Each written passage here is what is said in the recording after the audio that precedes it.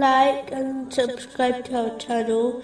Leave your questions and feedback in the comments section. Enjoy the video. Moving on to chapter 10, verse 21.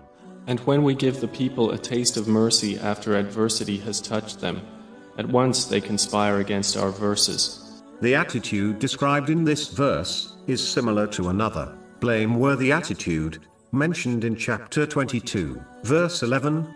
And of the people is he who worships Allah on an edge. If he is touched by good, he is reassured by it. But if he is struck by trial, he turns on his face to the other direction.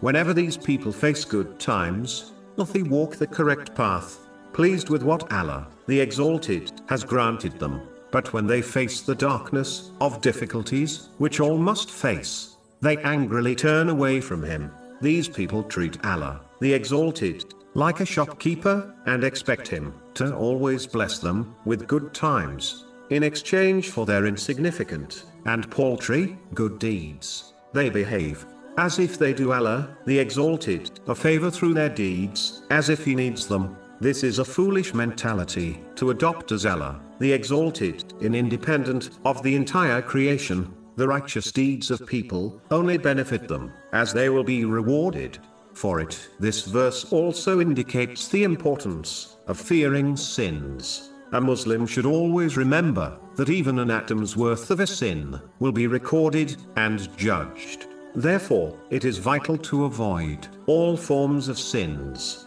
minor or major, as mountains are made up of small stones. Moving on to chapter 10, verse 22. Supplicating Allah, sincere to Him in religion.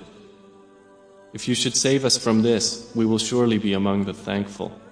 Muslims often increase their obedience to Allah, the Exalted, such as attending the mosque for the congregational prayers, or reciting more spiritual exercises in times of difficulty. But in times of these, they often relax and become lazy. But it is important to note that generally, it is more important to be more on guard and increase one's obedience during times of these than times of difficulty. This is because one often sins more during times of these than difficulty, such as abandoning their obligatory duties. If one reviews the different misguided people in history, such as Pharaoh and Qarun, they will observe that their sins only multiplied during times of ease.